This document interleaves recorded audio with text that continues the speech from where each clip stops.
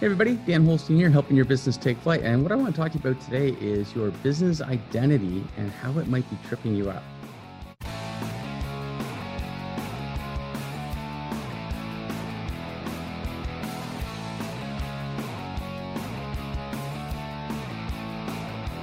Okay, so how does your business identity trip you up? Well, it's like this. As we, get involved with the business, whether you're a founder or if you buy a business, we know it takes a lot of our time, energy, focus, emotion, and we become the business owner, right? We become very identified with our businesses, and sometimes to the exclusion of other identities that we need to maintain and support. The identity of being a brother, a sister, a son, a daughter, a mother, a father, a friend, a coach to the Little League team, whatever the case might be. We can be so pulled into our businesses that we kind of lose focus on the other areas of life that we have an identity.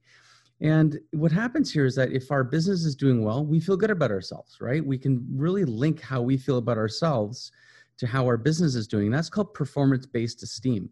And we want to be careful about that, because if we are too linked to how we feel with how our business is doing, if our business starts not doing so well, we might not be feeling so great about ourselves, which is going to impact every other aspect of life, including our relationships. So we need to have an identity outside of the business. And that can be tricky to do. The business demands so much of us from time to time. The other spot that this comes up is when it comes time to sell. Sometimes what happens, a business owner is looking to sell their business, and when they do, they're really at a loss. They've been running the business 10, 15, 20 years, become identified with it, and then all of a sudden the business is gone, and with it, a really large chunk of their identity.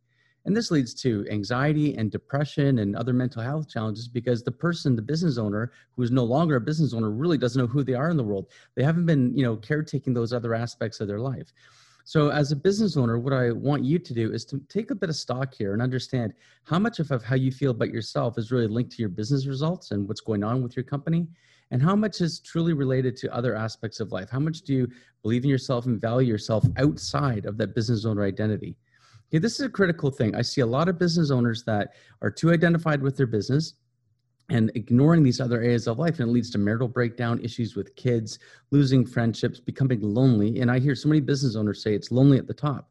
Well, yeah, it is, because we don't make the time to nurture and cultivate other relationships outside of business because we have the business owner identity, right? So we need to make sure that we're examining our life from time to time, and how are we doing in these other areas? Are we making and taking the time for family? Are we going to our kids' games or the recitals? Are we making time for friends? Are the people you haven't caught up with in a while that you miss? If the business is taking away from those things, first of all, you're not alone. This is common. I see far too many business owners, and I was like that too back when I was running my technology company. I got pulled in so many directions. I didn't see friends for months at a time. I missed my family, coming home late all the time. If that's you, don't worry. You can change that. Goodness, if I could change it, you can absolutely change it. So I want you to just take stock this week of how are you looking after the rest of your life, physical, mental, emotional, relationships, things like that. Where's the business getting in the way? And what do you need to do about it? Well, it starts by making a decision to do something about it.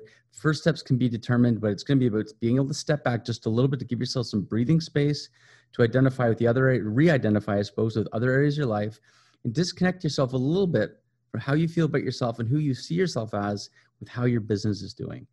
So if you're feeling you're too stuck into your business more than you would like, you're not sure how to untangle a little bit, despite your business doing great, hit me up for a chat. I'm happy to help you understand where you need to start to step back so you can engage in the other areas of life that you really want to. Remember, guys and gals, business is there to help you have a better life. It doesn't need to be the thing that drains the life out of you. It doesn't need to be like that. So have yourself a fantastic and balanced week, and I look forward to catching you next time. Take care. Hey, thanks for listening to our episode today. I hope that you found it of value. If you did, please give us a 5-star rating. And if you know someone else that might find it valuable, please share. Thanks so much, and have a fantastic day.